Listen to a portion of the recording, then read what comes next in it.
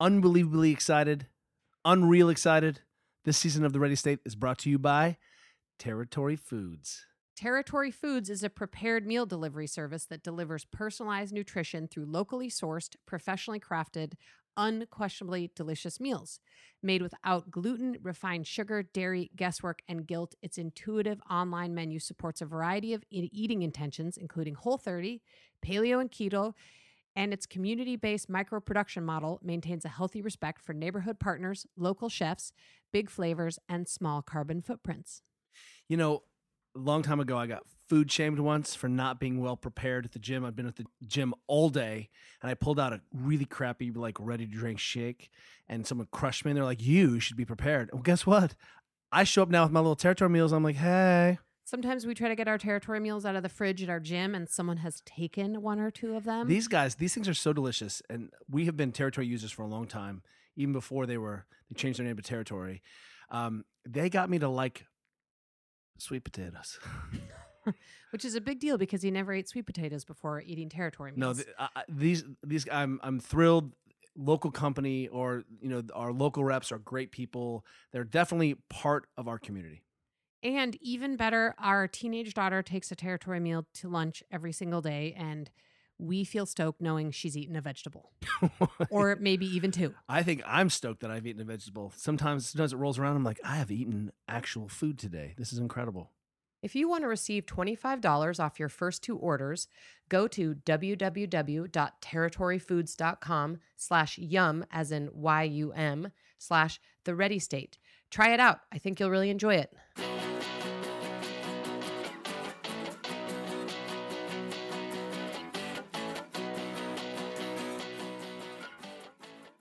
Hey everyone, I'm Dr. Kelly Starrett. And I'm Juliette Starrett. And this is The Ready State. You got it. You better stop it. We are excited to welcome Brian Mackenzie to the podcast today. Brian is the founder and creative director of Power Speed Endurance and the co-founder and president of the Health and Human Performance Foundation. He is an expert in the development and application of custom protocols to optimize human health and performance. His work harnesses and integrates respiratory, movement, strength, and endurance-based training approaches to elicit unprecedented positive results. His protocols have been used to accelerate and raise both mental and physical performance in world-class Olympic and professional athletes, top executives and operators, as well as to improve the health for people suffering from various chronic illnesses. Everyday people have used Brian's tools to reduce pathologic stress and to vastly heighten their mental and physical well-being and performance. Brian himself is a badass athlete.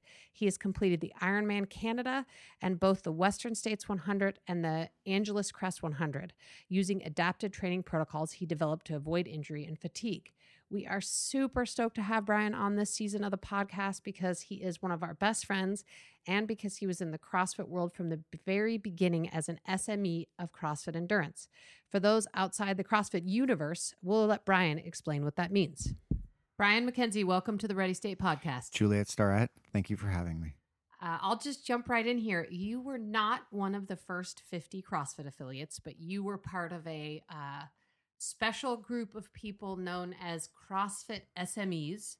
So can you tell us what an SME is, what it is you were doing for CrossFit as an SME in the early days? Yes, ma'am. So I think we were like around 250 or something as an affiliate, but the SME program was my way in to CrossFit because SME is a subject matter expert. And I got involved with CrossFit for the reason of endurance training. We figured out a new paradigm in how to train sport specific with regards to endurance training. And part of that equation was running mechanics. And my entrance into CrossFit came because I actually emailed Greg and I was like, I really love what you're doing. And you're so focused on movement, but why does everybody run like shit?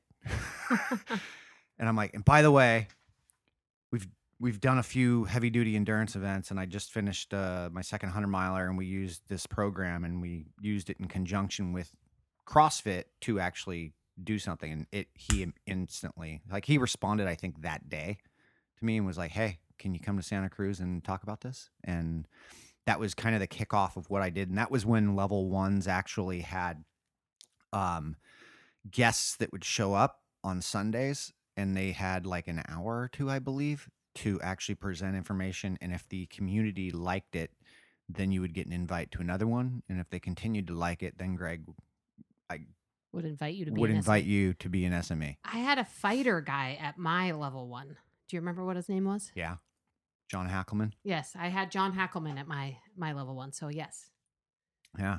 So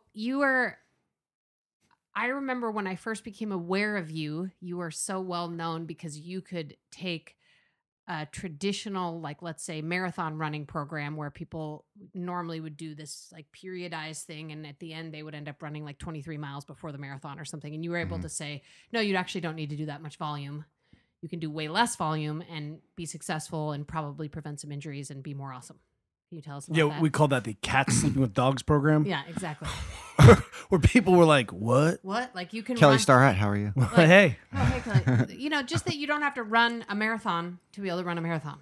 You can do a lot less than run a marathon and be awesome. Totally. That was pretty much what we did. And the really, really, really smart people would be like, no, you can't. But, when we talk about training for an endurance event, the limiting factor in endurance events are not what people actually equate them to typically be.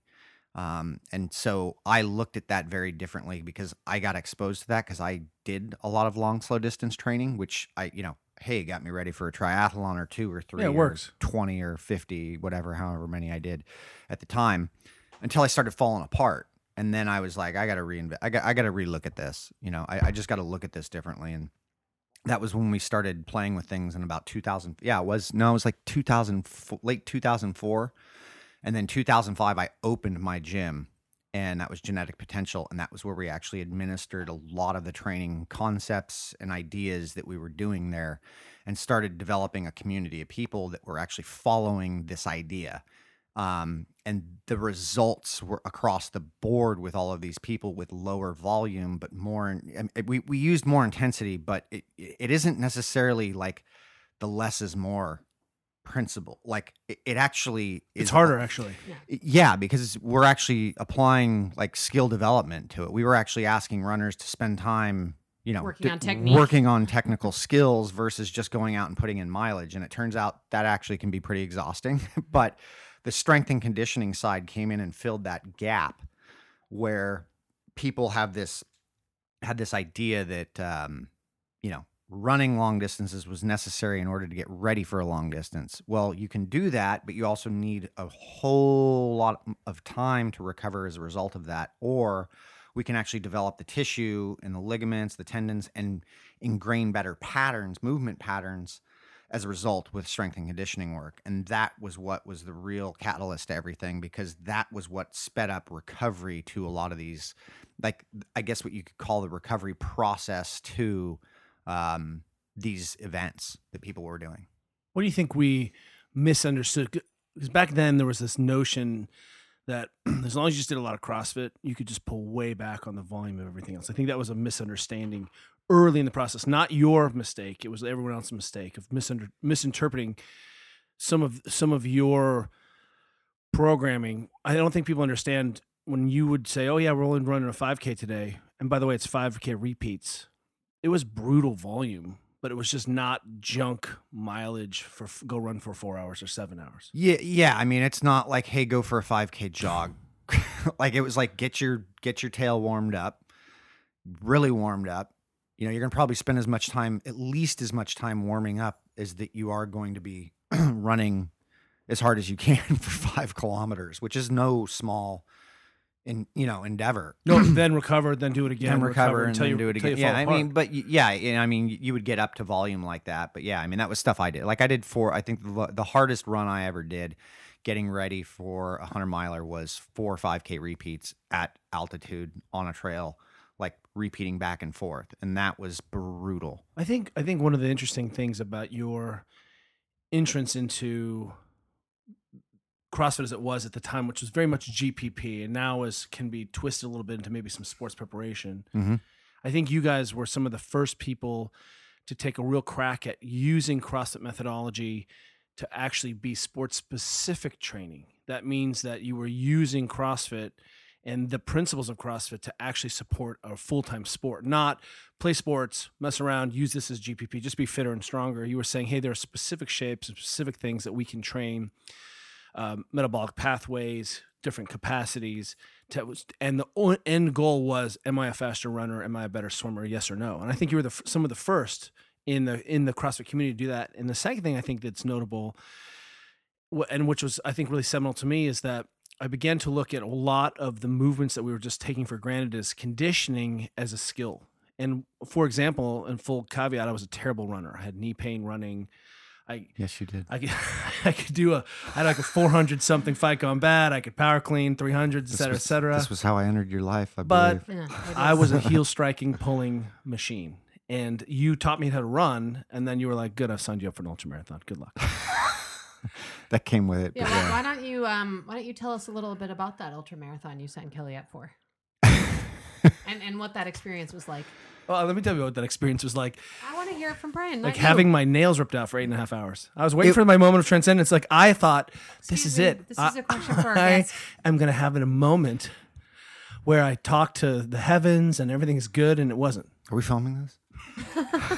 I'm glad to finally get this off my chest, actually, because this is important. I think this is important that I still need to talk.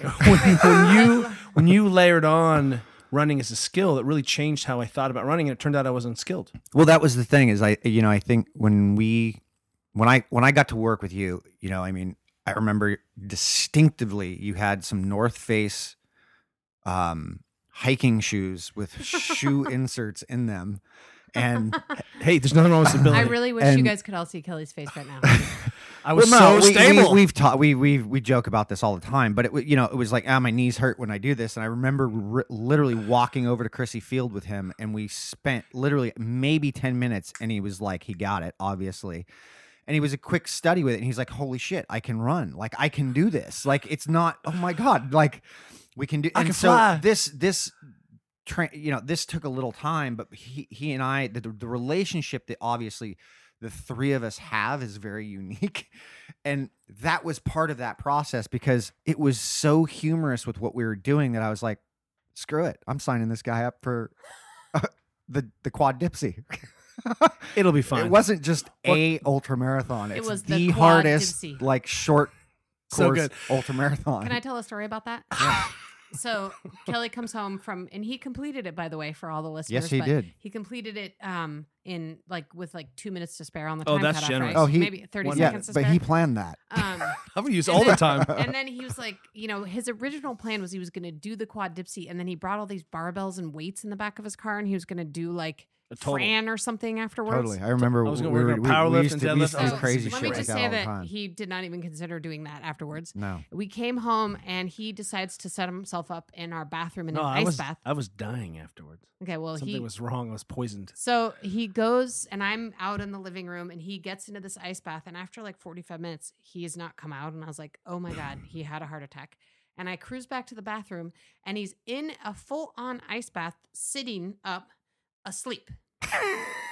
And I literally thought for sure he had died. And I like poked him a little bit, and he just woke right up, but just like sitting asleep in a full-on ice bath. It was just That's cold. how messed it up wasn't he even was. ice. It was just cold. But I came out and I was okay. It definitely hit some reset. Wow. I don't think I ever got that I was so Yeah. toxic. part of the story. So the key is, one of the things that is the theme of this season is where we were there and where we are now. Yeah. What do you think are some of the misunderstandings we had about aerobic efficiency? Because a lot of people came to CrossFit with a pretty big aerobic background. Like Juliet was a collegiate rower, right? We had a lot of people who showed up who had big aerobic engines, and then all of a sudden they got faster because they were doing some legitimate strength conditioning. They were deadlifting and pressing and power cleaning for the first time. They were exposing themselves to some intensity. What did we have wrong in the beginning when we started to think about this aerobic function? Because for those, this is a foreshadow because things have changed. Oh yeah. I don't know. Like I would have told you 12 years ago that everybody had it all wrong. that was doing it a different way. That's not true. You know, I've changed that narrative. I feel that, and this kind of transcends through anything that we're doing, especially in our world, right, with human performance, is that we get stuck, and we do this in life too, but we get stuck in specific patterns and the way we're doing things. And we begin to follow a path, and we believe that to be the only truth. And that's where We're only drinking goat milk in this family. well, but long, slow distance is one of those easy things to pick off of, because it's a no brainer for a lot of people. Like if I asked anybody off the street how you'd train for a marathon, they'd probably just say I'd start Run a lot. running Yeah. and run more and more and more each week, you know, as I got better. And that's perfectly fine as an answer, but that doesn't necessarily mean we're getting to what we actually want to achieve. And I've been able to kind of go up a mountain and see what it's like up there, and then take myself back down that mountain, that same mountain, and go around the other side and come up that side, and then go down that mountain and go to the another side and go up that, and look at it from a different variable. And endurance training was one of those things, and aerobic efficiency, which is kind of a new word or new thing that we're talking about at this point, was one of the things I didn't understand back then. I just thought you went out and you ran or you worked out and you were just training a specific metabolic pathway. Well, it just so happens that's not necessarily how it works. No. And there's a lot of variation in there. And, you know, our breathing is obviously connected to that. And that's obviously where I'm at right now within my work. But the interesting thing is that we are now starting to clearly see, and we'll see more after this, we're starting to very clearly see that there are big things we've missed as a result of chasing something like, let's just say, VO2 max, and saying, yes, that big block engine is what you want, you know. And it's like, well, that's great if you've got a big block engine, but if it's sitting on a Prius, that's the wrong thing. Like that's not how that car works. Right? So how do we develop that car or gear that car up or give that car the proper work in order to work with that? Well, we're going to have to change the whole car. And so that's what we really started doing, was altering what that was. And so people really were so focused on thinking like aerobic capacity and aerobic training were this one thing, and it's not. Basically all training is aerobic training. That's all it is. The anaerobic side of that, like if I'm just anaerobic, that's just a high stress response to like survival. Like go into the woods and a bear comes out. Trust me, you're going to be anaerobic pretty quickly, and you're going to use up that, you're going to use that until you settle into something if you're running, right? But we don't have those type of situations. So the problem has sat with us doing a lot of survival type training for things that don't require that, to, you know, really understand where this switch of how does oxygen or how does aerobic activity actually work with the training that I'm doing, and where are the switches happening metabolically of what I'm doing. I have two questions for you, and I want to get to what you're doing now. Yeah. But I still have two look back questions. Mm-hmm. The first is, how did the experience of being involved in early CrossFit days and being a CrossFit SME shape who you are and how you think now? And do you actually still do CrossFit? Two questions. Second part, yes, I still do CrossFit. I will probably always, I'm not going to say always, but I'm alluding to I will probably always do it unless something better or another idea comes along. I think it's a profound way of training. I've looked at it, and I think Kelly could agree that it was, and probably still is, one of the greatest athletic screens that we've ever seen. That doesn't mean that we just continue to blow through things and do things when we can't do them. Yeah, we just understand a little more now. Yeah. Decade in. Totally. And I think by and large we understand, we look at this very differently than what people are looking at it as right now as a sport. That's not what we are looking at is CrossFit. CrossFit as a sport is a very different thing. That said, being involved with CrossFit, so to the first question, absolutely unequivocally altered my life in every single aspect. And I knew that the moment it happened. I knew that the moment that Greg invited me to come up and talk and be a part of this thing. It was getting in front of 100 people at a seminar and presenting information. I'd never presented anything in my life prior to that. And Greg, like every time I see him, he still makes fun of me about that. He's like, it was so terrible that I had to get up and walk out. And I literally remember him sitting there with Brendan Gilliam and getting up and walking out. And I'm like, I remember that moment. Oh my God. I didn't know that happened. Oh yeah. Yeah. And it was just because I was gave so reading, many people a platform. but I literally was reading from my computer the whole time. Like I was just like, and this and that. I was reading my presentation from the computer, but everybody in that seminar was like, wait, what? You don't have to do that in order to achieve that? Holy shit. Yes. And I literally had droves of people coming up to me. I mean, I was where I met Rob Wolf, and Rob was like, holy shit, this makes total sense. That Greg gave me something that, nobody's ever given to me. He gave me something. He gave me a platform to do something, and I went and ran with that. And I'm very honored that happened, and I got to be a part of that. And that early stage when, like, every trainer in like the region, like, literally showed up. They weren't being paid. They just showed up to a level 1, and it was a party, and you'd go to Buca de Beppo or wherever you went with everybody. It's And Buca. yeah, Buca de Beppo, and my bad. But it was transformational in my life, and it gave me that. It was that kind of next step up, or maybe 2 or 3, to like, hey, get your shit together and start to share this information. And that taught me some very valuable lessons.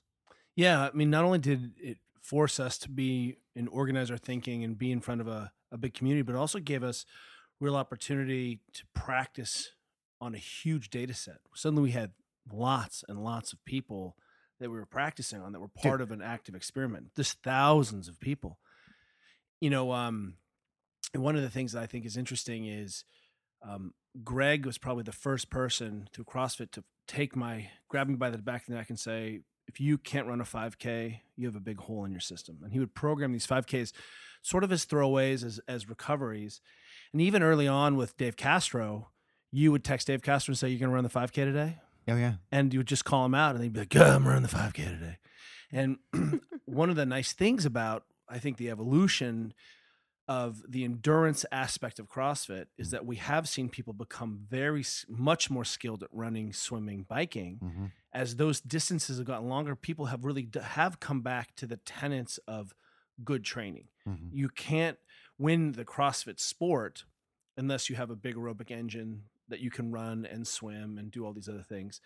But I feel like we had to be dragged into that efficiency a little bit because someone had to say this was important. Yeah. And would you talk about the example with sort of, you've put it on sort of the old style with Tia and her step test, and sort of now thinking about endurance training differently? Can you just talk about it a little bit? Because I think it really highlights the example of where we were. Yeah.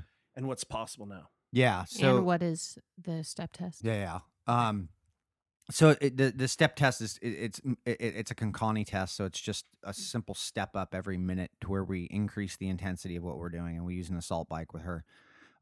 You've made me do that too. Now I remember exactly what it is. So the first minute is like 50 RPMs, and then 52. Yeah. Okay. And I think for elite women we use 48 RPMs, and we go up 2 RPMs. It's then the for worst.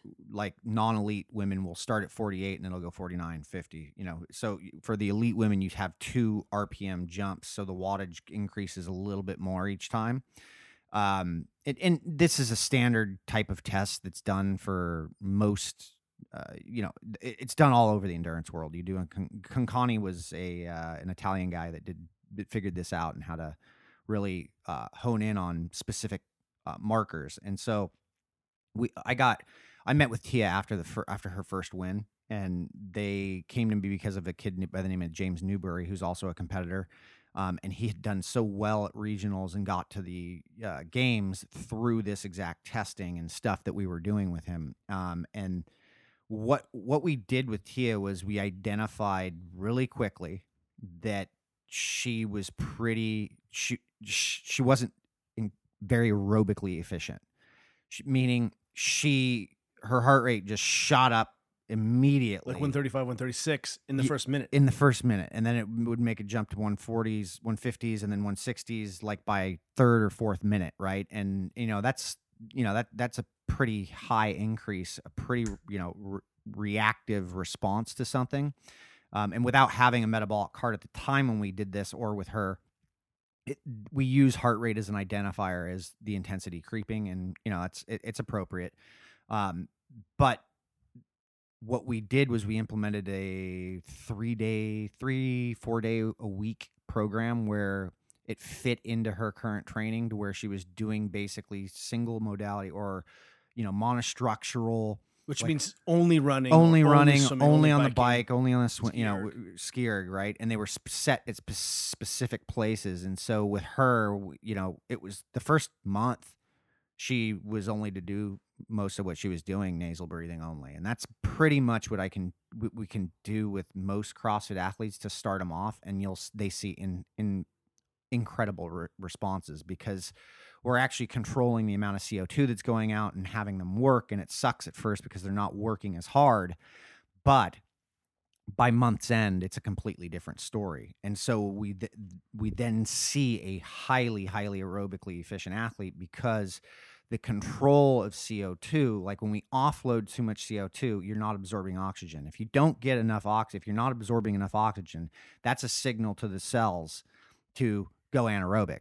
Oh, no oxygen, little oxygen, we will burn more sugar because we don't need oxygen in order to burn glycogen.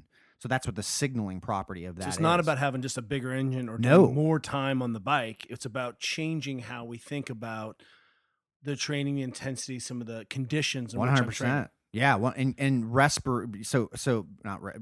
pulmonary ventilation, breathing is literally your indicator of what is happening in any situation. And if we're going to use training as one of those situations, which we are, it is telling you exactly where you are at and what you're doing metabolically. So we had Tia, who's big aerobic engine, incredible athlete, very efficient, expressing this aerobic power in a way that definitely smacked of the way she'd been training. And then what happened when you retested her after retweaking? Because this is really, I feel like, is the evolution of how we're all thinking about endurance and efficiency. Yeah. So a year later, and she had a month off after the games, we retested her, and she won the games again. And we retested her, and her numbers were like a complete reversal. Like it was just like it almost took forever for her to get up to the 160s and then 170s, and then upper. I think she hit some 180 at that. But no, she kept out at 160 at the end, versus being at 160 heart rate at the third minute. Exactly. Incredible. Yes. Yeah. We actually only had her go to the 10th minute. That's because it was a warm up for her, so we didn't max her out on that one. So, but regardless of what we did, the step up completely changed what was. It was a literal night and day change. What would you go back and tell yourself as Brian Mackenzie early on in CrossFit, as the person really carrying this endurance flame, saying, hey, I think we need to be better at swimming, we need to be better running, better at biking? What would you go back and redo if you could? I'd love to say go back and start looking at breathing earlier, but I don't like. I don't know that I really want to go back and change any of the mistakes or the stuff that I did, because I wouldn't be where I'm at and what I'm understanding and how much fun I'm having with it right now. I think the big thing is I would just be like, hey, don't be so sure of everything quite yet, because shit's going to change, as it always does. And that was what we have stumbled across since I got involved, is that things constantly are changing and there's better ways to do things. We learn another way of doing something, and we can become more efficient with that if we're just paying attention. So, speaking of breathing, you now teach an Art of Breath course and you become an expert in breathing mechanics and breath work. Can you give us a little backstory about how this all started for you? Yeah. Well, I don't know that I'm actually an expert, but um, I do find it quite interesting, and it has encompassed my entire life.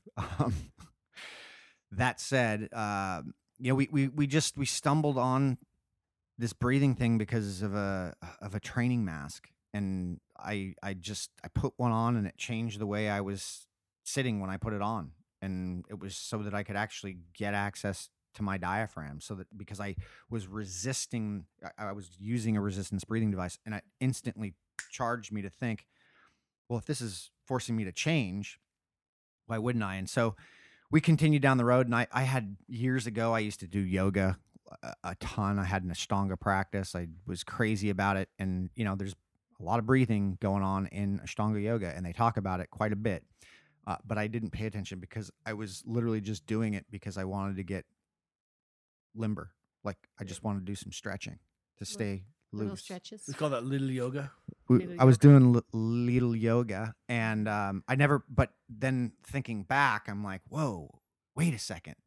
This was at the foundation of the actual practice. Like, you're not to move to another position until you're actually moving air. Like, I inhale into this position, I exhale into this position. And so that started to percolate in my brain. And at any rate, we started doing a lot of different stuff. I got involved with Wim Hof, had a relationship with him, spent some time with him, started playing around with his hyperventilation techniques.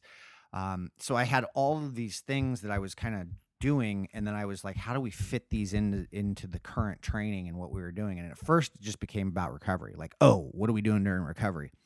Then it started to become, wait a second, if this is affecting us during recovery, why wouldn't it affect us during training?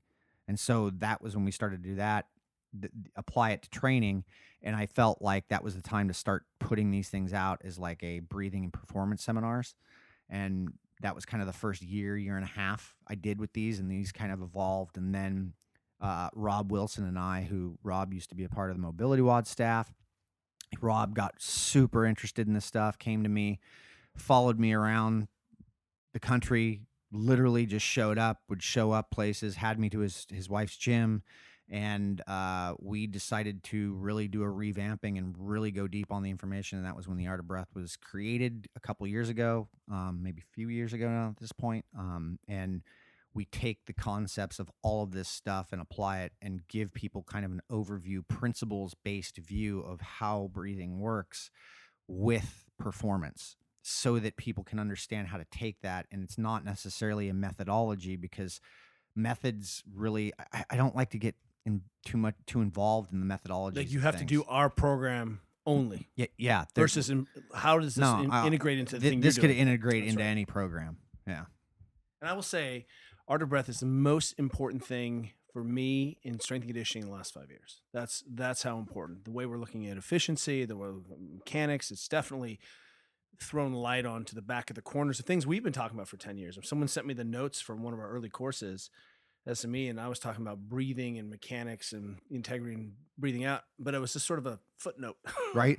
Turns out it should have been a whole chapter, but it was a footnote. We just didn't know. We just didn't know. Totally. We need more experience. We didn't know what we didn't know. And I think the scientific world, the exercise science world, like, everybody kind of just glances over some things, and it's not anybody's real fault. It's just, oh, we're getting stuck on something and we're just skipping over this. And yeah, that's a part of it, but it's not that big of a deal. But turns out it's a very big deal. If you're looking forward, Julie and I still love the CrossFit. We still own a CrossFit.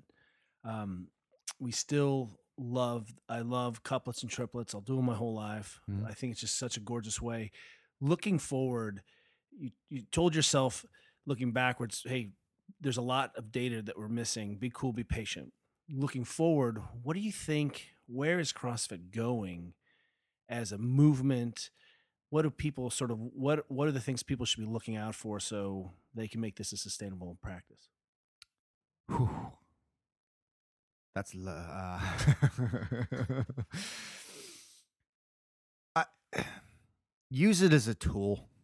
Use it as a tool, and to understand not only like yourself, but what's going on with you. Like mechanically, like what's going. Can you overhead squat? Okay, you can't. Like, let's back that off. There's a reason why that front squat sat before that overhead squat, or why a back squat comes before the front squat. Like, understand that stuff. And if you can't do it, go back a step and take that back to understand what's going on with you. And I think because we were on the breathing thing, it's like, look, if you can't breathe in these positions controlled and going through warm-ups, then we've got a big problem. And that could be mechanical or that could be physiological, which is affecting the psychology as well. So I have no idea where CrossFit's headed right now. I don't the sport, I don't know it'll be around. I don't know if it'll be around in a couple years. But I think the movement itself will never go anywhere. I think the movement itself is staying in place. And I think that it's had a profound impact on me, on people. And I mean, we met because of it. So like, that's an important piece of what, that says something to me. That said, I think the communal aspect of it is great. But I think using it to understand yourself, or the training, especially coaches, like, use it to understand people. That's the important process. That's what's important about it. And I think that's how you use it.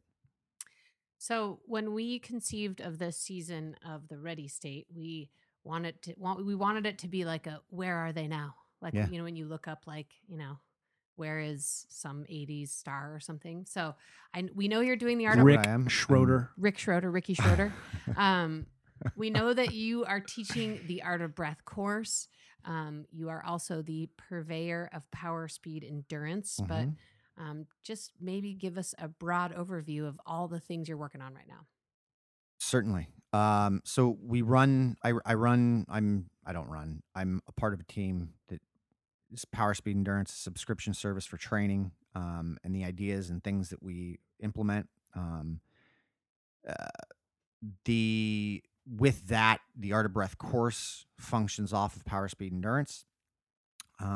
We have an app that we're about to drop. That we have an app for Power, Speed, Endurance, and we also will have an app that will be coming out here very shortly on controlled breathing and kind of fingerprinting the human being for that, how you emotionally handle stress and how you handle carbon dioxide. That's going to be a very important thing that gets out there, and we felt that was the easiest way to affect as many people as we possibly could, since everybody likes to be on their phones.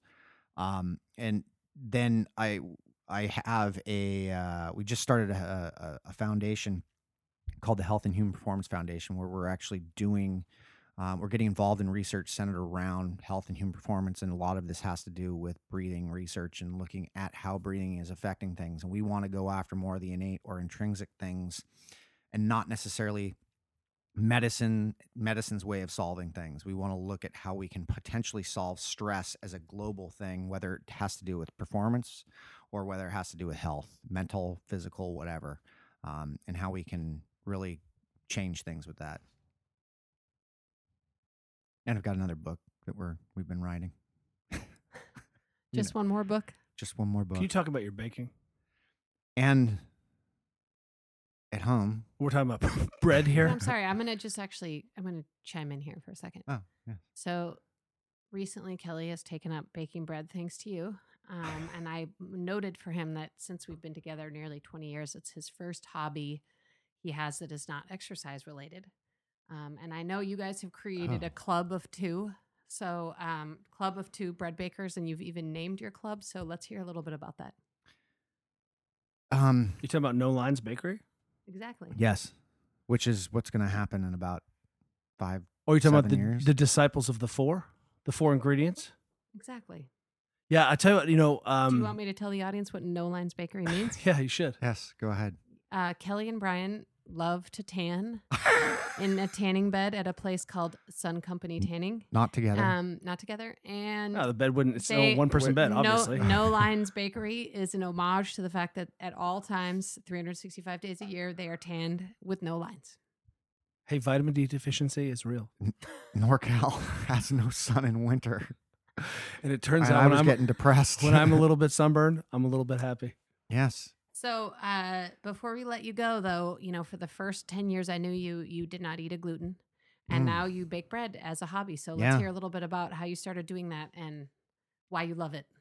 I started looking into this whole gut thing, and the further I got down the rabbit hole, I started to understand some different things. And part of those things are things that have made it long periods of time through human history.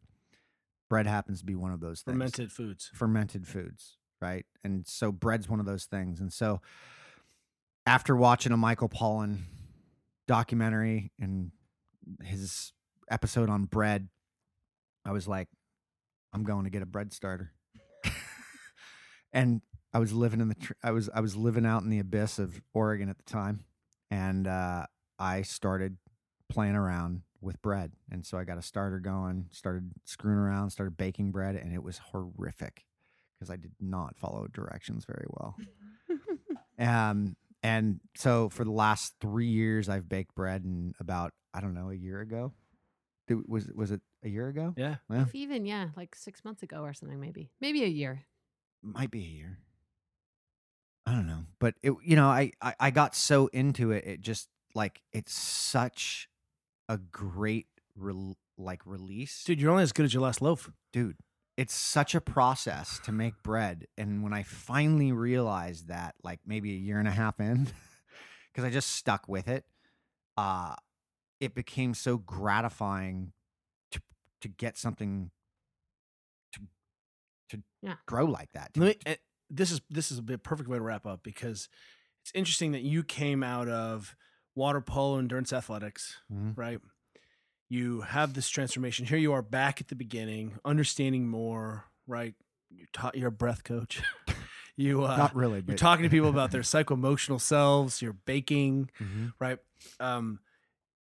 Underneath, though, is still a little ADD kid who's running around wild. And if we look at the two ways we bake bread, Brian has made 50 kinds of loaves with different flour mixtures, different things in it. I've been baking the same loaf for a year, trying to just get one good loaf. That's not true, Starrett. You've done some seed. You made a seed loaf. You've done a couple. You've taken some risks. Well, dude, we're Narcissus and Goldman. You are Goldman. You're going around the outside. I'm up through the middle trying to bake the same bread. I'm so grateful. I don't think I would have embraced my endurance self. I think I'm an aerobic responder according to my genetics. I think I actually should be about 185 pounds based on my frame, and I'm not. I feel like I was cramming my square peg into this round aerobic hole or round fitness hole for a long time, trying to be strong. All my friends are strong. I'm not strong. If only I had met you early on, because this is all Juliet and I do. We're just aerobic athletes. That's all I think about now. Brian, where can people find you on the socials and the interwebs? You won't get much of a response on me in the socials, but you can go there. I mean, it's @_Brian Mackenzie on Instagram, and then @Brian Mackenzie on Twitter.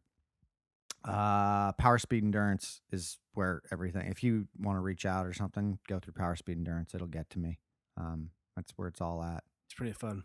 Yeah, it's been a hell of a ride. You're up in North Cal, right? You live in Terra Linda and San Rafael. And 8 minutes from the Starrettes. And you can also find yourself, you're at San Francisco CrossFit once in a while. Yes, I am. Usually once a week. Hey.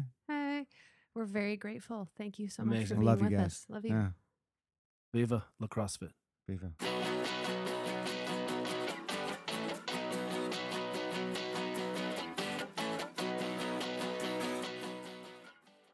Thank you for listening to The Ready State. If you like what you're hearing, check out all of our episodes here or at mobilitywod.com. The Ready State is the podcast of mobilitywod.com, where we've assembled the world's most comprehensive database of guided movement, mechanics, and mobility videos, all with the goal to help improve performance and eliminate pain. Each motivated by the simple idea that all human beings should be able to perform basic maintenance on themselves. We're also on Facebook, Twitter, and Instagram under MobilityWOD. That's WOD, as in workout of the day. Till next time, cheers, everyone. You got it. You better stop it. You got it. Kelly Starrett is a New York Times bestselling author of Becoming a Supple Leopard and Ready to Run. He's a coach, a physical therapist, an athlete, and an innovator who works with elite athletes as well as everyday people who just want to be healthier and happier in their lives. Juliette Starrett is the co-founder and CEO of both San Francisco CrossFit and Mobility WOD, co-founder of StandUpKids.org, a writer, an entrepreneur, and a world champion athlete. Our theme music was provided by Rogue Wave. You got it. You better stop it.